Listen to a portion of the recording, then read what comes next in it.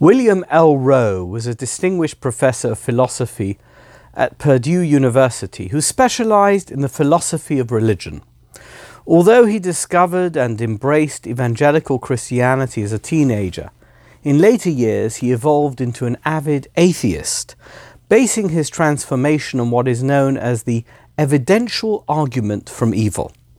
This position is grounded in the existence of seemingly pointless evil, such as violent or painful death caused by natural phenomena, prompting the question, why would a loving God allow such evils to exist? Surely, if God is all-powerful and benevolent, there would be no pointless suffering.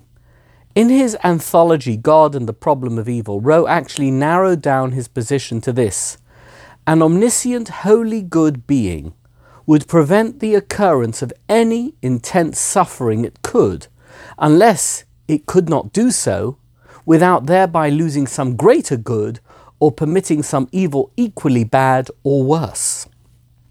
Various theologians, particularly from the group known as skeptical theists, reject the evidentiary evil argument based on strong counter-arguments, and even Rowe was ready to acknowledge the power of their reasoning, although he was never persuaded out of his atheism. But his struggles with God belief on the basis of our human concept of an omnipotent, omniscient God echo a profound theological debate that has raged throughout the history of religious faith, widely known as the omnipotence paradox.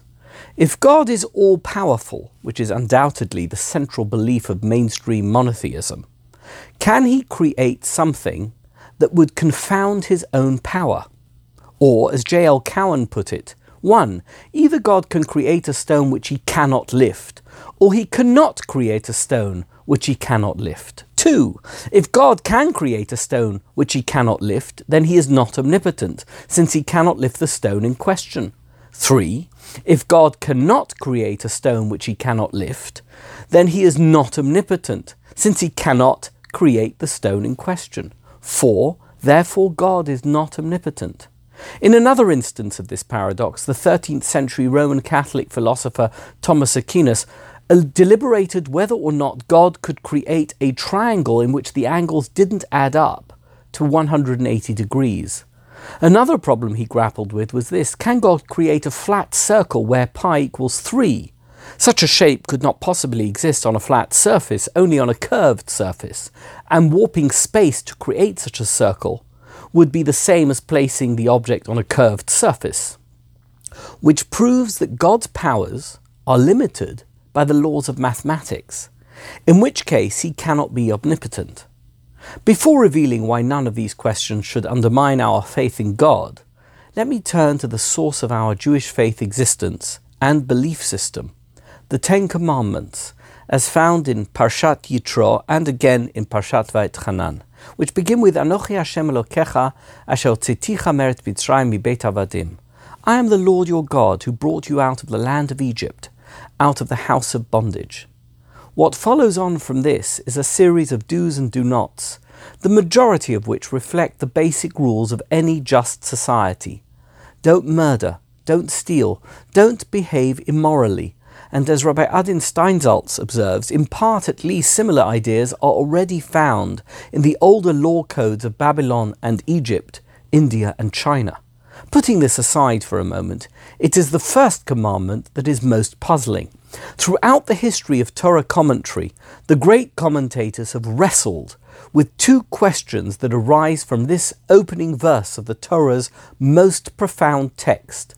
Firstly, why is it presented as a statement about God, not a commandment to believe in God?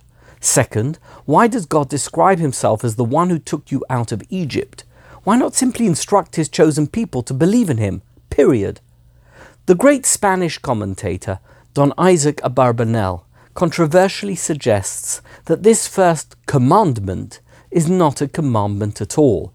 Rather, it is an opening preamble, setting the stage for what follows, and indeed for all the mitzvot of the Torah.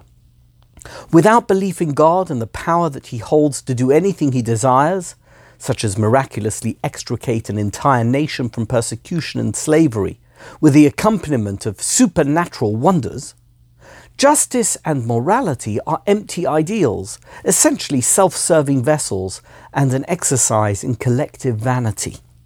Can God prevent murder, theft and immorality from ever happening? Of course. That is exactly what the opening verse of the Ten Commandments teaches us. But does God actually prevent murder, theft and immorality from ever happening? No, he doesn't. He hands that power over to us. God's omnipotence is not compromised by the existence of evil, whether by human hands or as a result of natural phenomena.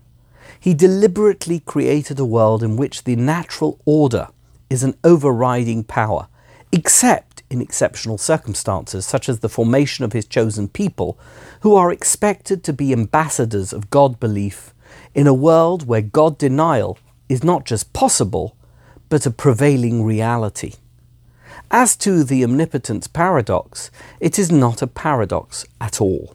The seminal French philosopher René Descartes dismisses the whole idea that an omnipotent being is ever incapable of doing anything, even if the act in question makes no sense to us because it is profoundly illogical. Simply put, God can make contradictions true if he wants to, and could therefore create a stone too heavy for him to lift, and still lift it. Don't ask me how this works, as I haven't the faintest idea. But the Jewish nation is certainly proof that the impossible is possible, and our existence flies in the face of any questions regarding God's omnipotence. As the Swiss philosopher Jean-Jacques Rousseau observed, in wonder. The Jews provide us with an astonishing spectacle. Athens, Sparta, Rome have perished, and no longer have children left on earth. Zion, destroyed, has not lost its children. Any man, whosoever he is, must acknowledge this as a unique marvel, the causes of which, divine or human, certainly deserve the study and admiration of the sages.